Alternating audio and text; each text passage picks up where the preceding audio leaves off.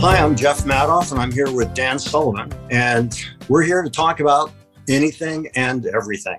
Today, we're going to start exploring how do you value yourself? How do you know what to charge? And that's a challenge that a lot of entrepreneurs have, whether they're selling a product or a service. So, Dan, I want to kick it over to you in terms of how do you establish what to charge, and how do you know what is either going to get the job or overcome the fear that you might lose it if you ask too much? Yeah, I think pricing is really a crucial part of actually the creative process because, whether it's a product or a service, or in your case, the project that Babs and I are involved with you, we've asked to tag along with your Broadway play. You're creating an experience, an entertainment experience. Okay. And in the Broadway terms, there's a pricing mechanism of, what a customer off the street pays to see a play in that. But really the pricing mechanism for what you're doing started right back at the beginning. And that was to actually interest investors in actually being part of the process. Well, you're selling something when you ask investors to put their money into it. So there's a pricing mechanism. And the one thing, I've read a lot of the historical economics on pricing, and it's pretty clear that pricing is completely subjective. It's strictly what's in the mind of the person paying, what the value is. So there isn't a fixed price for anything. It's subjective. The person who's asking to be paid something is subjective on their part because they're basing it on some value they want to create. And the person who would be the check writer.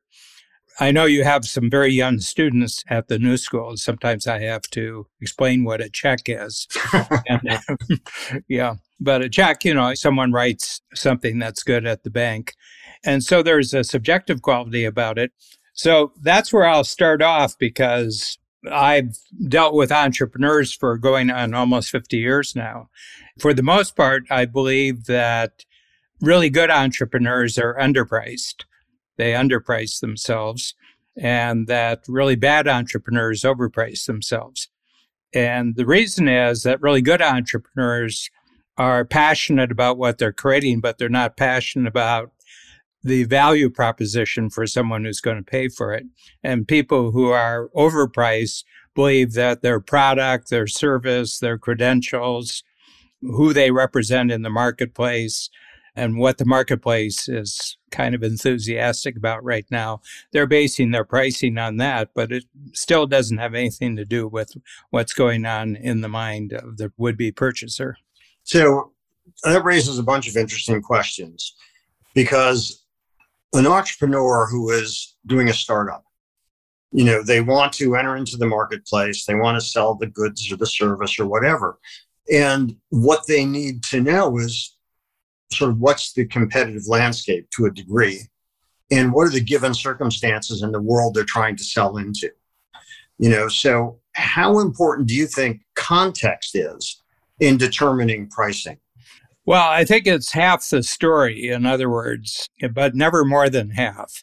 Okay. And what I mean by that, you're obviously creating something that doesn't have to be too broadly explained in the marketplace. And I remember in the 1970s when I started coaching, the biggest obstacle for me for the first 10 years wasn't to explain what I did as a profession. It was actually to explain what coaching was, because coaching wasn't known in the context that we're using it now.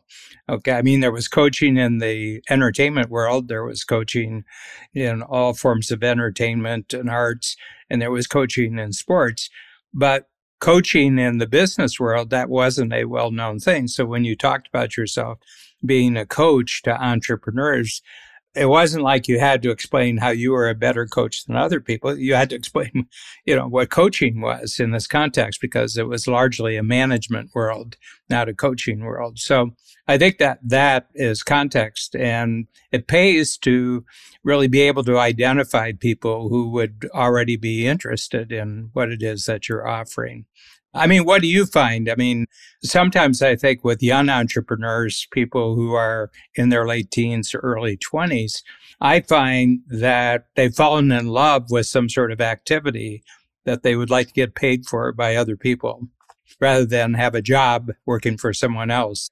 They would like to get paid for what it is that they would love to do. I mean, I'm just asking a question there. Well, I think one thing is that's critical is establishing a proof of concept, because in order for something to have value, you can't be the only one that values it. If you're trying to sell it to somebody else, you at least got to find one other sucker out there, right? So there can be a transaction. It makes me think back with my dad. There was a piece of property he was interested in back in Akron, Ohio. This is many years ago. And I happened to be with my dad when he met with this real estate agent. And I loved my dad's answer. The guy said to my dad, this is worth, X amount of money. And my dad's response was, to who? And that sort of stopped the guy cold. And he goes, what do you mean? He said, well, you haven't sold it yet. So you obviously haven't found the right person yet that thinks it's worth what you think it's worth. Yeah. And so my dad made him an offer. And he said, no, it's worth more than that. And then my dad said, okay, good luck. Yeah. Good luck with that. About 10 months later, he called my dad back. And he said, Ralph, I'll give you that property for what your offer was. And my dad said, well, that offer is no longer any good. And the guy said, well, what do you mean? What do you mean? And he said, it's 10 months later. You haven't sold it. It's not worth what you thought it was. Mm-hmm. Here's how much I'll give you. Then the guy said, well, it was worth more than that. I said, well, then take another 10 months and see who you can find that's going to agree with you, because here's what I'm offering. And he ended up selling it to my dad. Yeah. Well, you've just done an autopsy on every offer that's ever been made since. That's right. We don't know what the original Apple deal was in the Garden of Eden, but there was probably some negotiation there. I mean, you've just laid bare what the marketplace issue is. And my feeling is, unless you start there and work backwards towards how this would be good for you, I don't think you really know that much about being an entrepreneur. No, I think that's true. And, one of the things that I do in my class is I'll go over to one of the students and I'll pick up a bottle of water. I said, how much did you pay for this? And she said $1. And I said, where'd you get it? She said, at the convenience store on the corner. I said, okay. Would anybody pay $5 for this? And everybody shakes their head, no. I said, what about $10? Would you pay that? And oh, no. And there's laughter and so on. I said, okay, we're going to change the context a little bit. You're in the desert, and the only thing that is keeping you from dying is this bottle of water. And I'm the heartless guy selling it. And I want, because I know you have it, I want $5,000 for it. Is it worth it if it'll save your life? Yeah. And so it changes the whole discussion, right? And so I think the context is huge. Mm-hmm. And in the marketplace, you can put it out there, but you're going to find out pretty quickly, is somebody going to pay that or not? Because you can think you're worth whatever you think, but if nobody's willing to pay it, then it's pointless. To give you an example, I was at a social event. I don't know how we got onto the topic, but we were discussing salaries for athletes. And just recently in the news, some baseball player had gotten like a 15-year contract at roughly about $30 million a year for 15 years.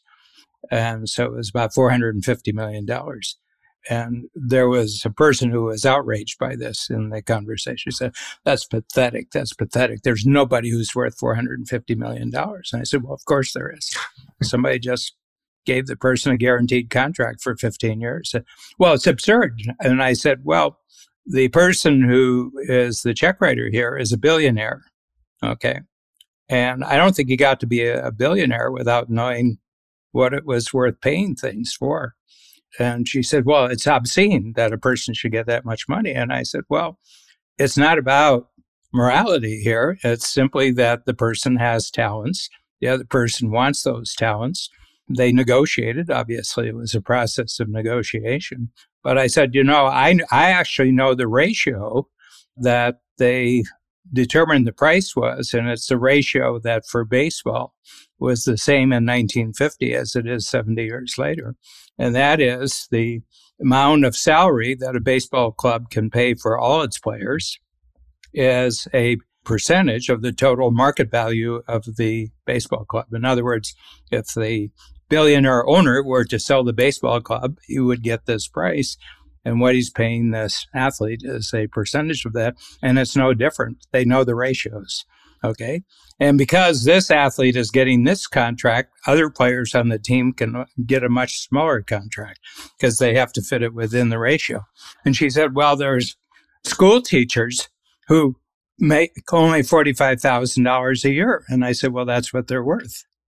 Well, I mean, if you thought I had her on baseball players, you should have seen what happened. I can't imagine. I said, no, they negotiate. It's a negotiation. Okay.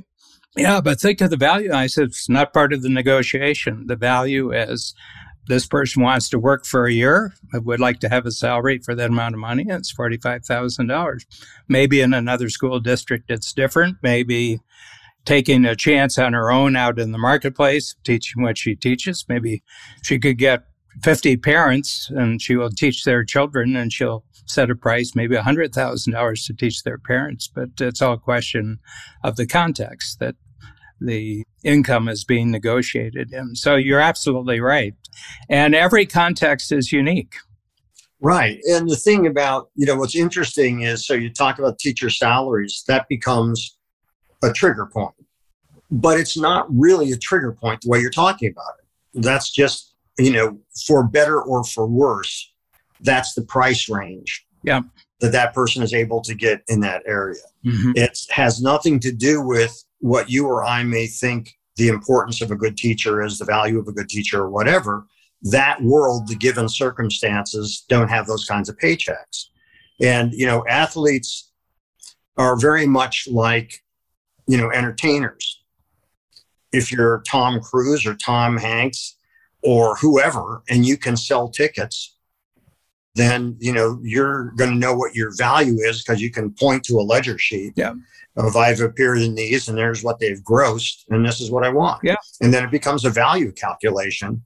Well, you've had a process going, which is still in the works now, of filling the complete cast, front stage and backstage, the complete play and play. And every negotiation is individual. There isn't a set negotiation for how much anybody pays. Each of them has to be talked through.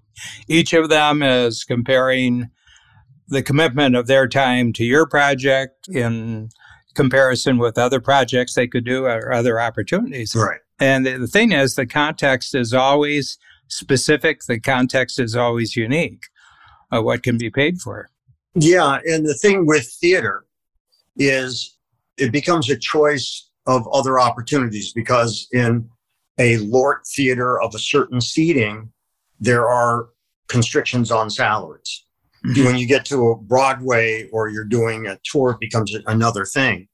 So people do know what world they're navigating in. Yeah. But you are correct, because it is then the choice of opportunity. Well, I have this offer in New York as opposed to this offer in a regional theater.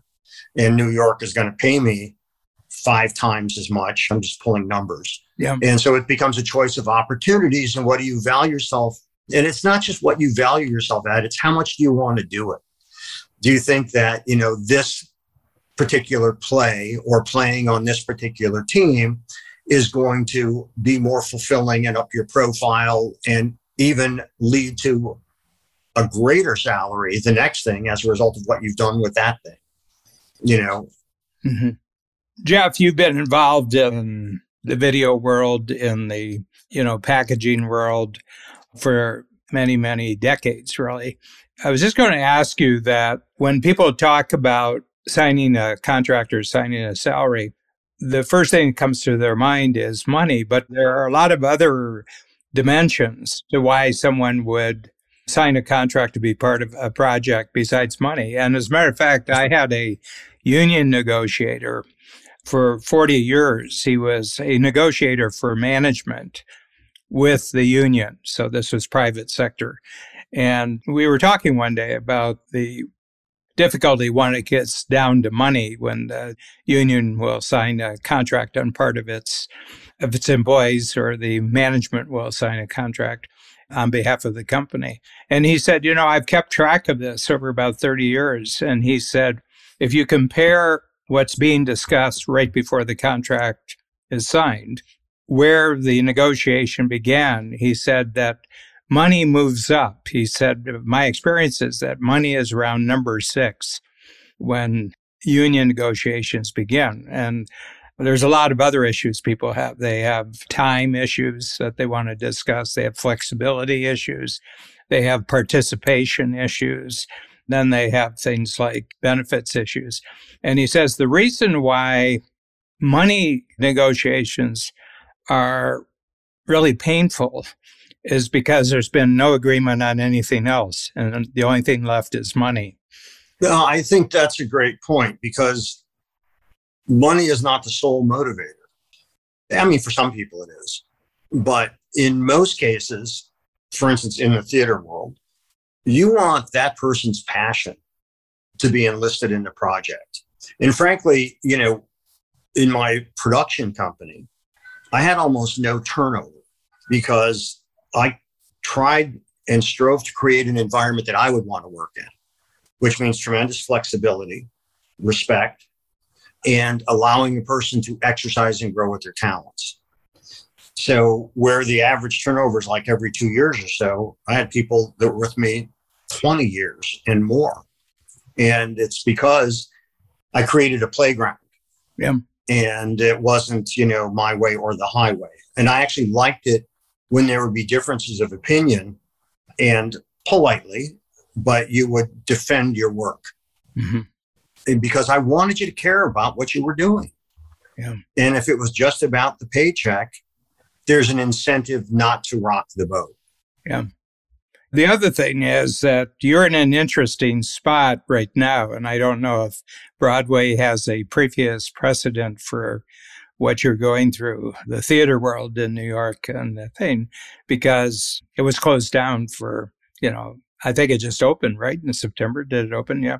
It's opened the Bruce Springsteen play opened first, but that's a one-man show. And then a show called Passover opened in early August. Yeah. But that was I don't think that you have a historical precedent. This was unique. Oh, yeah. You mean the circumstances as a result of COVID? Yeah. Oh, absolutely. It is absolutely unique. So to a certain extent, all the monopoly pieces have gone back in the box.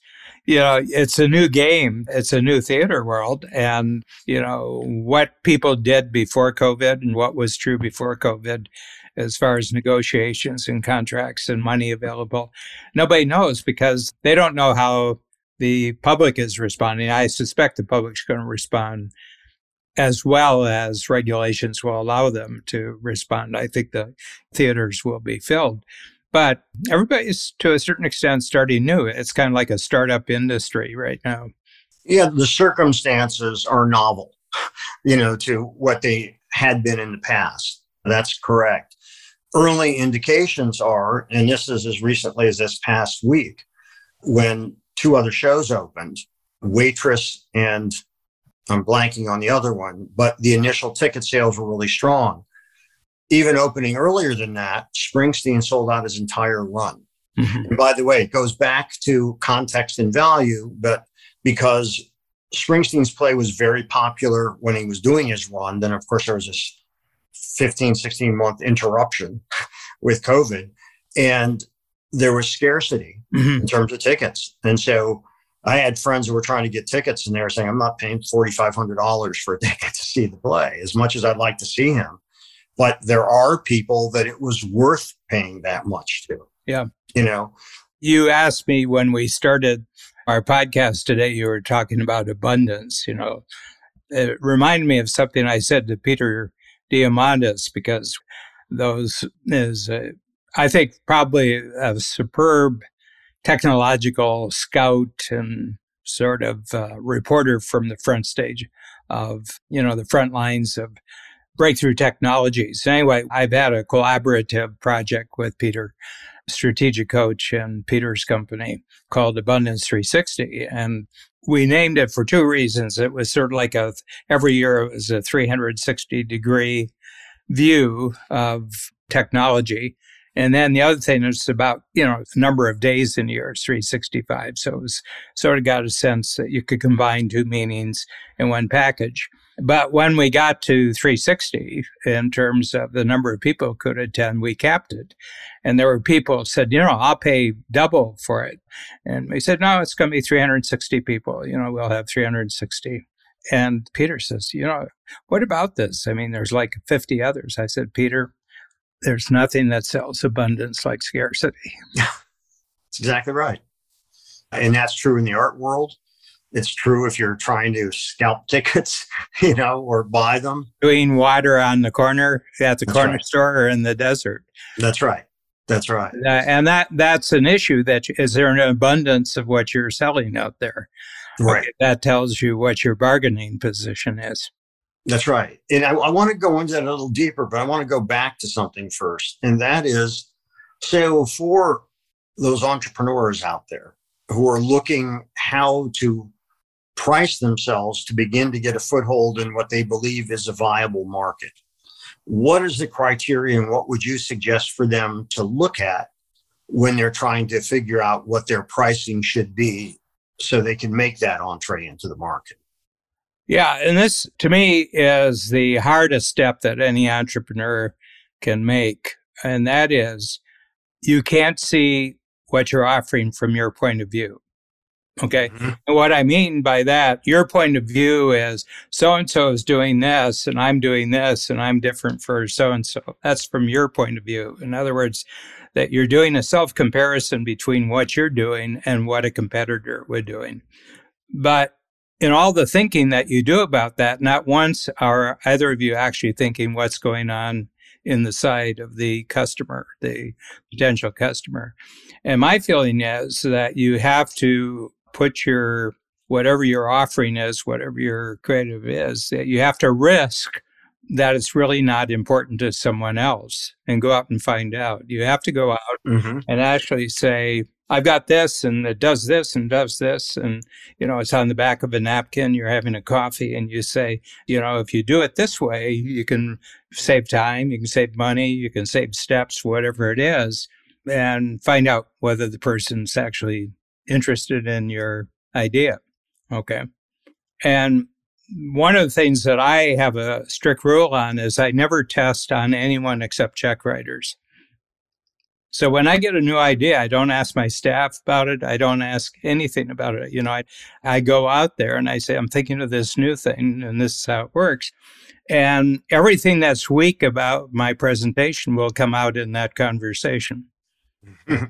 You are established enough to know who to go to for that. Yeah. But, when someone is starting off, it's always this balance of, I don't want to undersell myself or undervalue myself, but I also don't want to scare off potential business that could help me gain traction. Well, you can't undersell your value because there is no value. Right.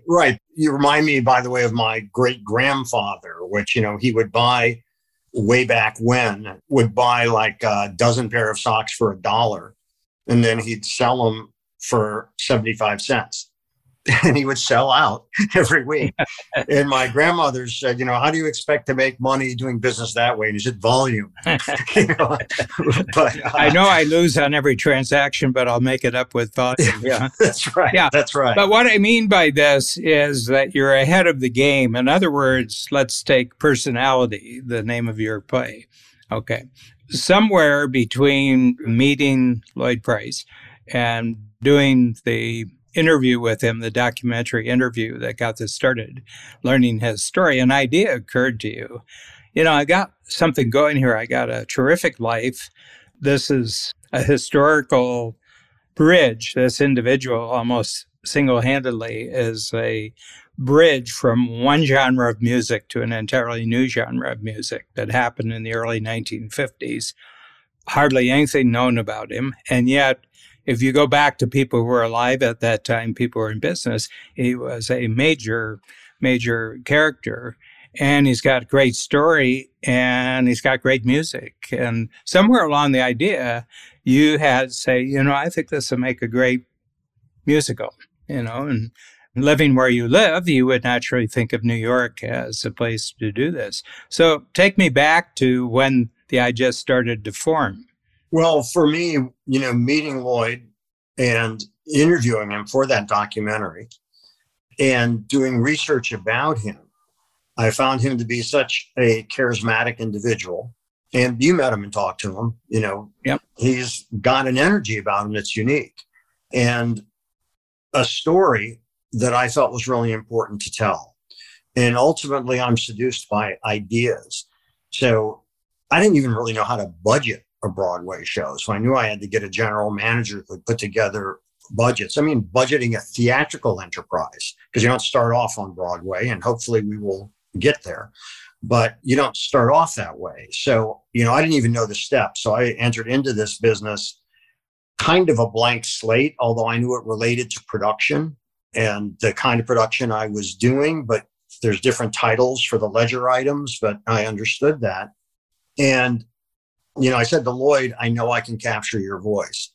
His excitement about the first few scenes that I wrote acted as fuel for me. And the more research I did, the more excited I became. I didn't know how I was going to turn this into what has become, but I knew that I could learn how to turn it into what it has become by applying myself and dealing with all the early rejections that I got. But I was actually relatively early, I got people interested in the play. Yeah. Well, I just want to back up a little bit. There's two sales before you actually talk to anyone. First of all, you had to sell yourself on it. That's right. Okay. And then you had to sell Lloyd on it. By the way, I just used that in my class last week, your double sale idea, which I think is so great because it's so true. One of my guilty pleasures is I'll watch Pawn Stars. Okay. You ever seen that show? It's fun. It's pawn shop, right? Yeah. And, you can tell really early on who is going to get a better price and who isn't, and who's going to cave in or who's prepared to walk away. And, if you don't have confidence in what you're selling, it's like, well, I'd like to get, you've already lost the negotiation. Yeah. So then it becomes, I've never told you this before, but it becomes about when I sold my first design business, actually my second design business, when I sold that, I was dealing with a huge white shoe law firm that was representing the company that was buying my company. And their CFO kept doing percentages. And I put percentages out there for what I wanted, and percentage of this and percentage of sales and growth and all this. So knee jerk, he cuts my percentages in half. And I said, okay, I accept. And he looks at me and I said, let's move on. I accept. And so he thought for that moment that he cut me in half and he had the better of the deal. I knew what kind of schmuck he was, So to him, in his mind, just cutting it in half meant that he got the advantage. Well, the next day, he said, I ran the numbers. I said, yeah. Well, we can't afford to pay you. I said, well, you agreed to it. He said, well, I didn't realize how those percentages played out. And I said, that's your problem. That's how they played out.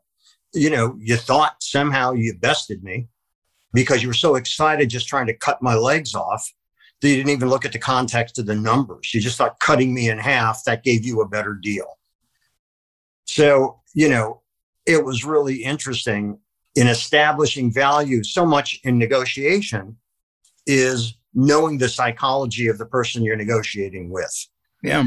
And so when you give in on things that surprises them, oftentimes the ego is such that they think they've somehow bested you.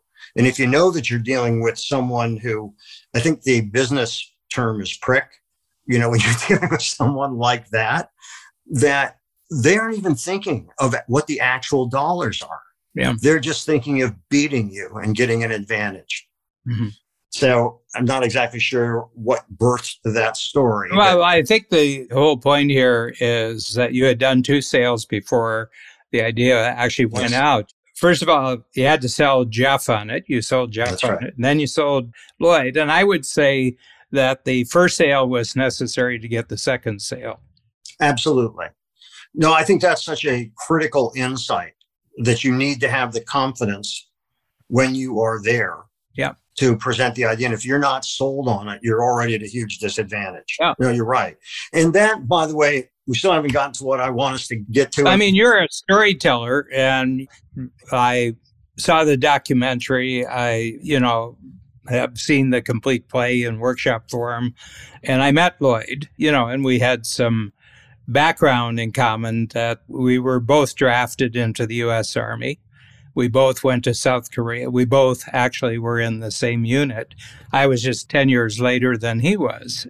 He was closer to being killed, which I think was part of the drama of his being drafted right at the height of his rock and roll career, that there was certain people who didn't like this particular type of entertainer being as successful as he was. And that's part of the story that comes out in the video that you created, but also in the theatrical production. But the big thing here is that I have a rule. I've broken it so many times earlier in my career that the pain of not sticking to this rule is immediately available to me whenever I'm tempted to do it. And that is, I never try to sell anybody on something that I'm not sold on. Right. Mm-hmm. In other words, I'm sold and somebody's going to write me a check for this. I just don't know if it's you. Right. And that's so true.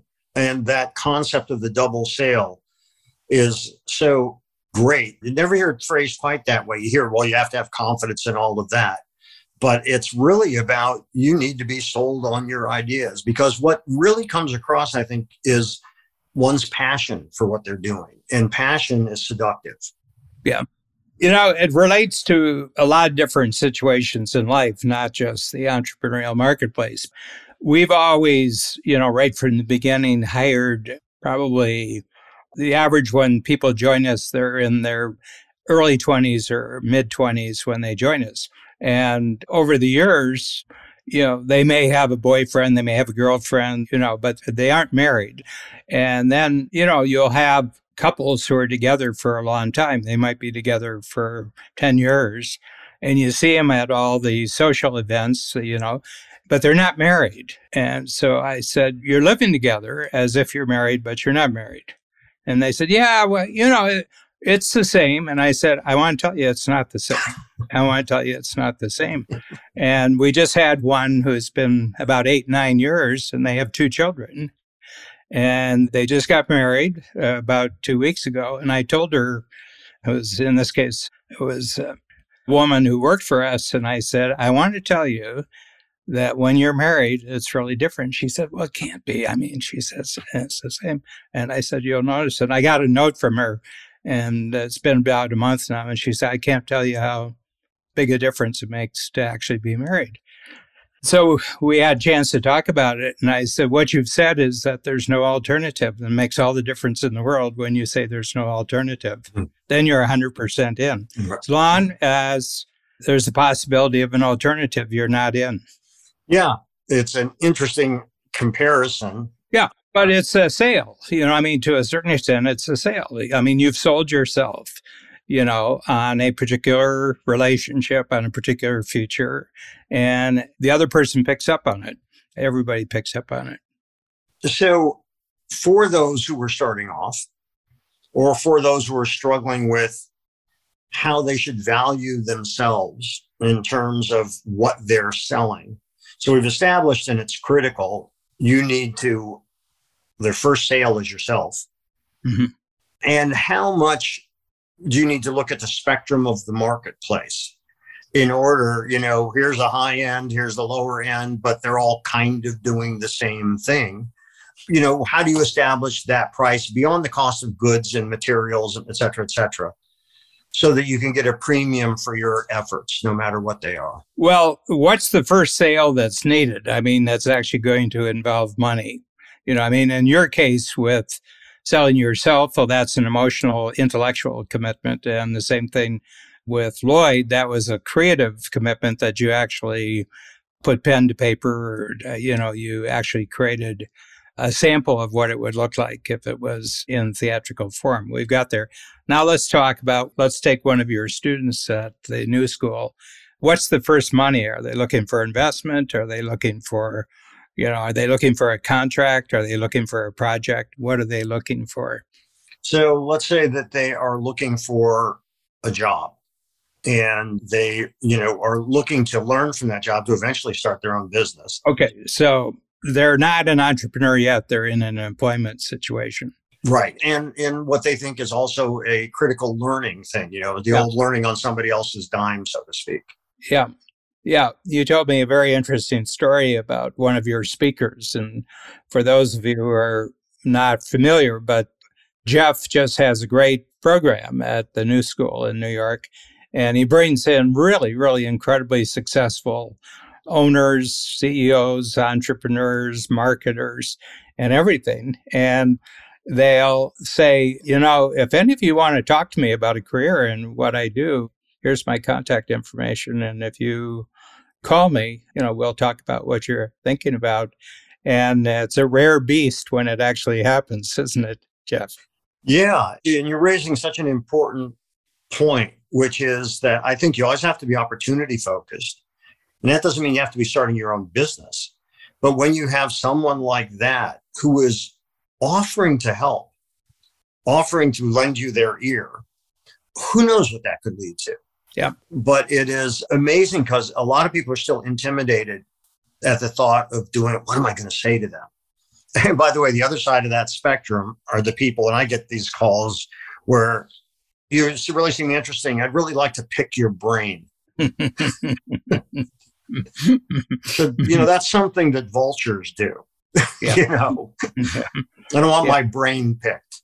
Yeah, when I first started coaching, which was 1974, I won't get into it, but I got off to a good start because I, hit the right type of person in the right industry, and it was financial services and it was life insurance at that time. And life insurance is a very binary industry. You're either really great at it or you're terrible. There isn't much in between with life insurance. So I had as a first customer, and this is 1974, somebody who was really a legend in the business. He was a Scot. I think he came from Edinburgh, lived in Canada, and he was a bigger than life type of character.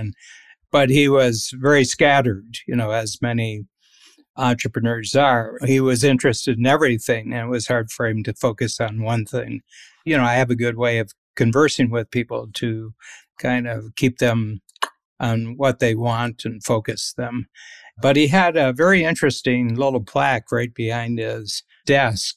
I remember it, and he said, if you master what's in these 4 lines, he said, it's better than a Harvard degree. And what it said, Jeff, was if you would sell what John Smith buys, you must see through John Smith's eyes. And he said, I have to tell you how hard that is because we see through our own eyes. But the big thing is that if you're just starting, it means you're ignorant. Yeah.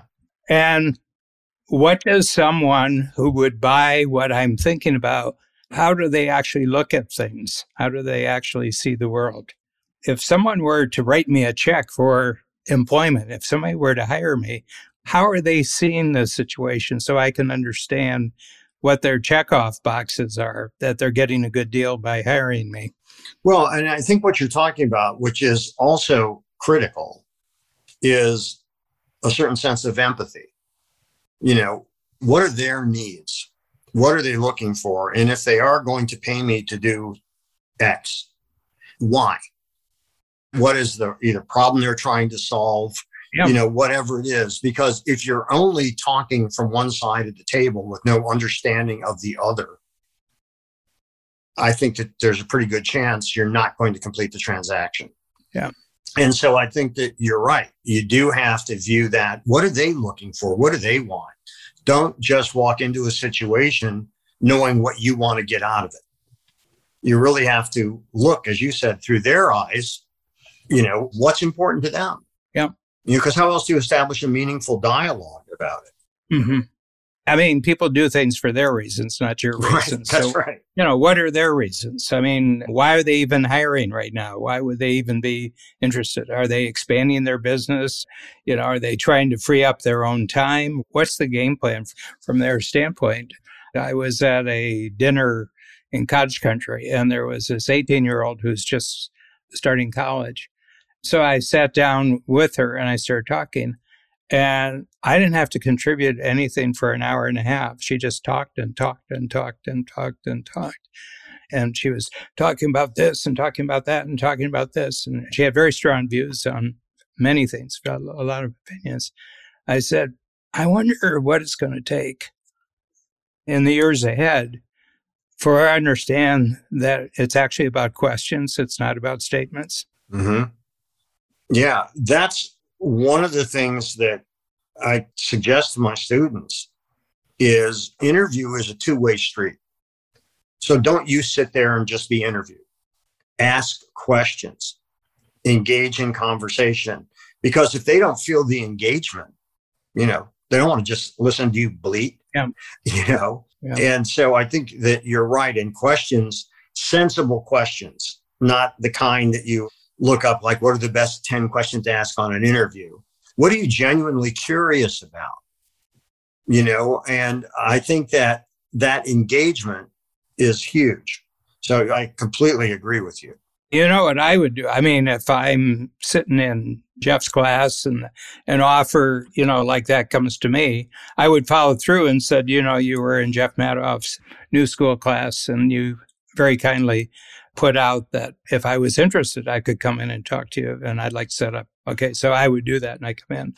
Then the first thing that I would ask, and I'm telling you this with the benefit of about 60 years behind me of doing wrong things. So anyway, I would start off and I say, can I ask you a question? This thing you've created, how did it start? How did you get started? And I would just ask the person how they got started. Like Kathy Ireland, we had the great pleasure of being there at Kathy Ireland. And she just got a fascinating story, fascinating stories. She grew up near Santa Barbara. She was the first in the area, first girl who was ever a paper boy, but not only a paper boy, but the best paper boy. And she was just walking on the beach and a talent scout from the fashion industry just came up to her and said, there's something about you that I think is really great. And she ended up, as the tomboy model for, next 15 years, whatever it was, and then went out on her own. But my sense is that if you started there and simply asked the person how they created what they created, you'll immediately know so much about that person, just of why they stuck with it. And you could ask them, was there ever a point where it just seemed too difficult to you that you couldn't do it? I mean, if somebody who was 18 or 19 years old asked you that, Jeff, how long would you give them to talk to if they just asked you questions about how, I was at the University of Wisconsin, Madison, and then I started my own, came out of it, and I started my own clothing company, my own fashion design company, and everything like that. I mean, how much time would you give a person who just asked you about how you created what you created? Well, you're correct. It would be engaging. And the part that would be most engaging to me is that they're demonstrating curiosity. Well, not only that, they're demonstrating to me why they're going to be valuable for me. Exactly. That's right. That's right. And I kind of put that all under the same umbrella. Yeah. That if you are engaged and you're curious, then you're the kind of person that I want. Yeah. And, the number of people, I will say to students, so how many of you responded? For the listeners, that background, that's just a New York sound effect. That's right. And I close the window too. But, I think that it's really important to demonstrate that interest, to demonstrate that curiosity, because that's all very seductive. But it's the thing it takes first is taking the initiative to contact that person and take them up on their offer. And you start off by showing some gratitude for the fact that, I was in the class, I was fascinated by what you were saying, and I'd really like to take you up on your offer and talk to you about it, like you said.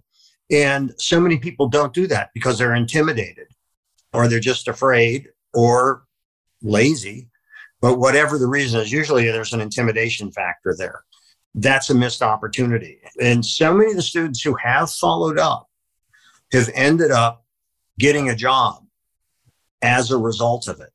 And one of the things that really makes me feel fulfilled is when a student will write to me 3 years later and say how this changed the direction of her life. And she did that. And that's really cool. I asked on the first day of class, how many of you consider yourselves to be a salesperson?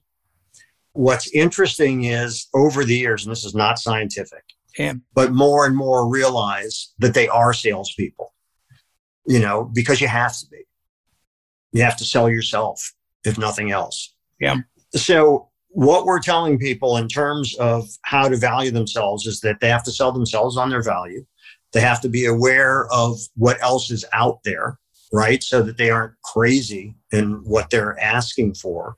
And they have to have some reason for why whatever it is they're doing costs X. Mm-hmm. And this again is to get traction starting off.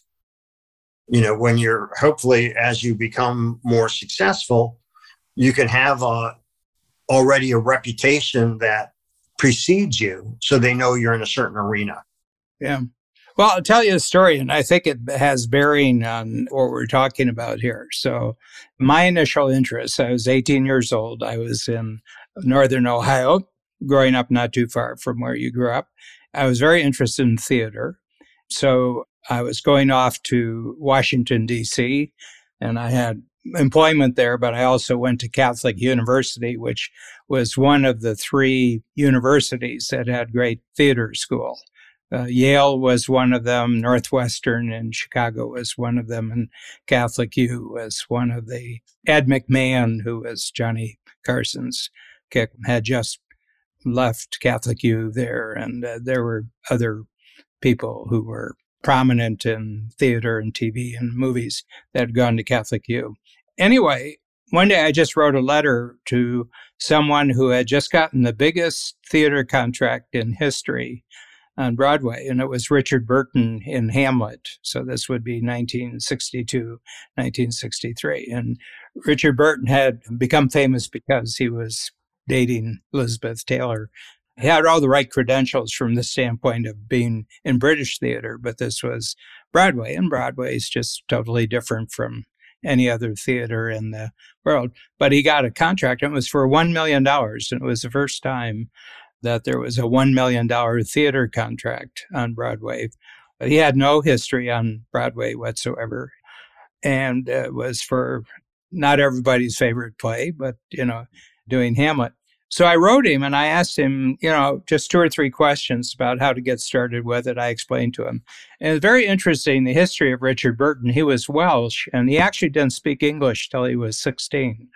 He grew up speaking Welsh, and then he had to learn English. And his name was actually Jenkins, but his speech teacher was a very famous voice teacher by the name of Philip Burton, and he took the name for theater purposes, Burton. So I wrote off, probably the typical insignificant letter that an 18-year-old would write. And about a month later, I get a 3-page handwritten letter back. Okay. And I got to believe it was real, Jeff, because he said, I want to tell you right now, you've got a very fundamental choice that you have to make. And he said, the choice is, do you want to be an actor or do you want to be a star? He said, you have to be clear about that right off the bat. He said, if you want to be an actor, he said, find a really good acting school and learn the basics and do everything they tell you and be an apprentice and then move up. And then there's other training. You can do other training and sort of catch on with companies that take advantage of students who have gone through this school and everything else.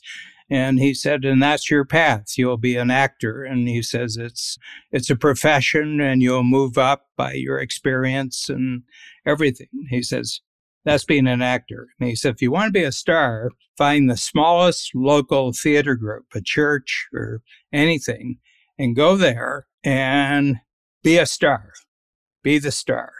And he said, and when you outgrow that one, find another one and be the star. He says, but never don't be the star. Always be the star.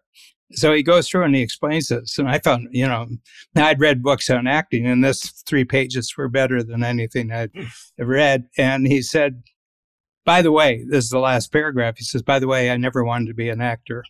It's interesting. And I think that there's a fundamental thing there too, about when you're just going into the marketplace, you got to be clear about that.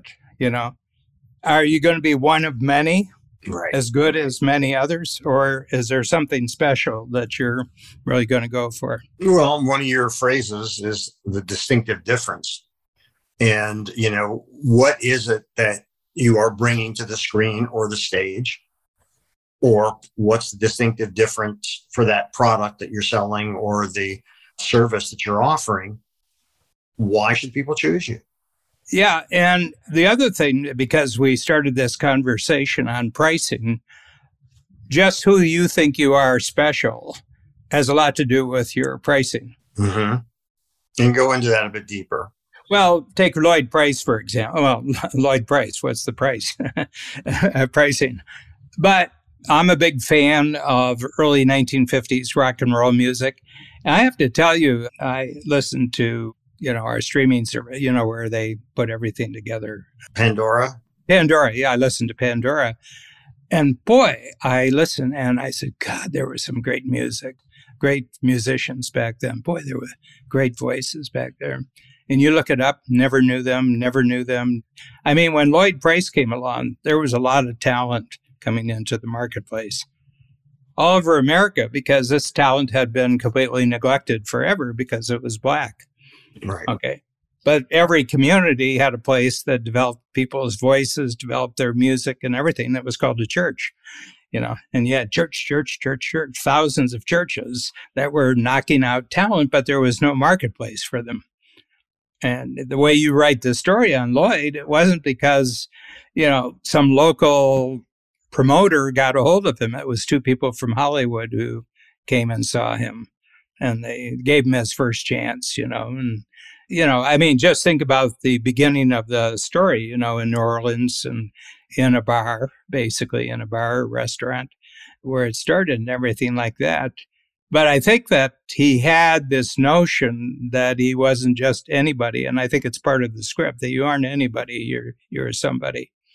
But he also had to understand that he was. And initially, he didn't. No.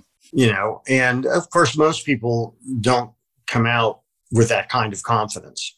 And actually, it was the character who's not quite on this side of the law, on the other side of the law, who really, I think, knew the importance of Lloyd Price. Yeah. Oh, I think that's correct. It's interesting. So, true to the name of what we do in this podcast, but I think that there's really some valuable takeaways from what we've been talking about. And the interesting thing is most valuable takeaways aren't a pricing formula. It's a psychological approach. And that psychological approach is, first of all, you have to sell yourself before you can sell anybody else. And you also have to view the world through the eyes of the person you're trying to sell to. What is it they're looking for? Why are they looking for it? How do you relate to them in a way that is engaging and that can bring you closer to that transaction that ultimately you desire? Because as you go on your journey, whether you raise your prices or your value is higher, until you value yourself, it's not going to work. At least optimally, it's not going to work. And once you learn more of what that landscape is by viewing the world through the eyes of the person on the other side of the table, that's going to open up a greater possibility for you than if you just go in there trying to sell and be a salesperson. Yeah. Yeah. I mean, it's really an interesting thing. And the more that you can take in how other people look at the world, the more you get a clearer picture of kind of the unique spot where you can enter the picture. Yeah. There's a conversation I have with a lot of the technology people. And, there's this thing, if you're going to create something new, think in terms of 1 billion customers. Okay, think in terms of 1 billion customers. I said, yeah. I said, I get the point of the thinking exercise on that. But I said, it may be good for 1 billion, but does it actually work for one person? That's right. And I've heard so many times from talking to actors and performers that they'll oftentimes lock on somebody in the audience, a person in the audience who is so in the zone with them that that's in a sense who they play to, and it gives them a certain comfort. I always do that. I have 5 because I want to go from left to right, like the thing. But I have 5 people, and my whole talk is for those 5 people. And why is that? Well, because they're giving you feedback. Mm-hmm. They're sitting there and they're going like this. And they said, oh, wow. Right. Like that. And I said, I don't care what the others are doing. They're engaged. They're engaged. Yeah. You want engagement. The more engagement you feel, the more engaged you are. So, yeah, life is very specific. Yeah. And I think it's another thing, twofold. One is you have to know your market, but you also have to know your audience. Mm-hmm. And I think that both of those, and there's a distinction there, and both of those are really important. Yeah. Yeah. And, it's interesting because although you didn't pursue a career in theater, you're on stage often. In a sense, what you do is quite performative. Yeah. Yeah. And I realized when I was in my mid-20s that I had to be some part of theater. I couldn't be all of theater. I was probably good enough. I was good enough to probably make it. But I wouldn't have been passionate about what I was doing. But in a certain sense, I've created my own form of theater with the program, and I write the scripts. I'm the producer. I'm the designer. I'm the main performer, and it spills over into video. It spills over into audio, spills over into books. But it is theater. So much of life really is theater. There's a front stage, there's a backstage, and you have an audience. And one of the greatest payments that you can have is applause. Yeah. Yeah. And as that playwright, maybe our audience has heard of him, Shakespeare, the world is a stage. And it's really true. Mm-hmm. And I think that performative aspect is, and understanding that is critical. Mm-hmm. And also just really interesting because it takes Stanislavski acting method had to do with understanding the given circumstances. What world am I in? Mm-hmm. Who are these people? What is my economic status? Do I have any kind of a personality quirk? All these things that help define a performance for an actor.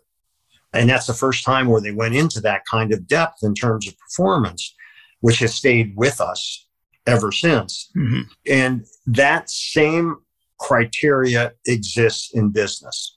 Mm-hmm. Who is my market? Who's the market for that? That's your audience. Who's the market? And, are the ticket prices, can you sell enough to keep the doors open, to the theater or to your store or to your law firm or whatever. Can you put a great team together? Exactly. Yes. Yeah. Yeah. And I remember, one of my earlier interests was the Swedish director, Ingmar Bergman, because he was the first really non-American filmmaker who really made a big impact on certain audiences in the United States. It started in the late 50s and he went through 20, 25, 30 years, Ingmar Bergman. But the interesting thing is he had a company of technicians, a videographer, which was such a big thing back in those days. And if you looked at his production company around the films and then the writer, not so much the writer because he was the writer, but the actors, actresses and actors that stayed with him for many, many films. And it really came home to me that for really talented people to be part of a really talented team, it doesn't really matter as long as you're making a living, how much money you make on it. Well, I wish I could take all the credit for putting a great team together for my play. But the reality is, as certain people sort of signed on and became such an important part of it, like the director, Sheldon Epps, who you met, well, these people are magnets for other talented people. Nobody knew who I was, but fortunately, I got Sheldon to read the script, and he really sparked to it. And so then we get a great set designer like David Gallo, who's won numerous Tony Awards and Emmy Awards. Then, of course, the lighting designer, I'd love to work with David Gallo. And, building that team, it's also important to realize it's not just about you. Mm-hmm. It's surrounding yourself with the best talent, because that acts as a magnet to get other great talent. And that collaboration can be incredibly satisfying. Well, name another experience in life that surpasses it. There aren't many. You're right. And we are only at the beginning of that journey, and it's funny because when you and Babs and I had lunch a few years ago, and, you wanted to get involved in the play. And it was funny because I was not expecting that at all. I had no anticipation or anything. And then more began to make sense why it at least initially interested you was, your love of theater. Mm-hmm. And here was an opportunity to not just see the front stage, but the backstage of a process that you've always found interesting. Mm-hmm. I didn't even know that, mm-hmm. At that time. I've learned it since. I knew you love theater because we've talked about theater a lot. But, it's just really interesting because there's a lot of serendipity in life. And so often with whether it's conferences we've been at together or whatever, it's like, all these people have this plan. Plans go out the window pretty quick, and you have to be able to recognize opportunity and just the serendipity that happens in life. So it's great to have a plan if you can let go of it. Yeah. Yeah. One of the further steps that I'd like to take this particular conversation is I created a small book about a year ago, and it had a huge impact. So I do these little quarterly books, that are one idea books. I'd like to talk about it next time because it comes at everything that we talked about in the previous hour from a different standpoint. And that is that everybody buys into that they're going to have to sell something. They're going to have to sell a product. They're going to have to sell a service. They're going to have to sell themselves. And that's kind of beaten into people from a very young age. And they like it or don't like it, and they think it's a good world or a bad world based on that. And I said, when it comes right down to it, the only proper mindset that you can take to actually get what you want is that you're the buyer. Mm-hmm. That you're actually the buyer. So what is it that other people are going to try to sell to you that you actually want? And don't look at yourself from a position that everybody's competing with to be a seller, and actually take the reverse position that you're actually the buyer. So maybe we can talk more about that. I would love to, because I won't give it away. There's a really good story I can tell you about Ralph Lauren. Mm-hmm. That is exactly what you're talking about. So yes, I would love to do that. That's great. Yeah. Yeah. We've talked about everything. Now we'll talk about something that's in anything. And you put it together. Yeah. And my friend, Dan Sullivan and Jeff Madoff here have just talked about anything and everything. Thanks, Dan. Thanks for joining us today on our show, Anything and Everything. If you enjoyed it, please share it with a friend. For more about me and my work, visit acreativecareer.com and madoffproductions.com. To learn more about Dan and Strategic Coach, visit strategiccoach.com.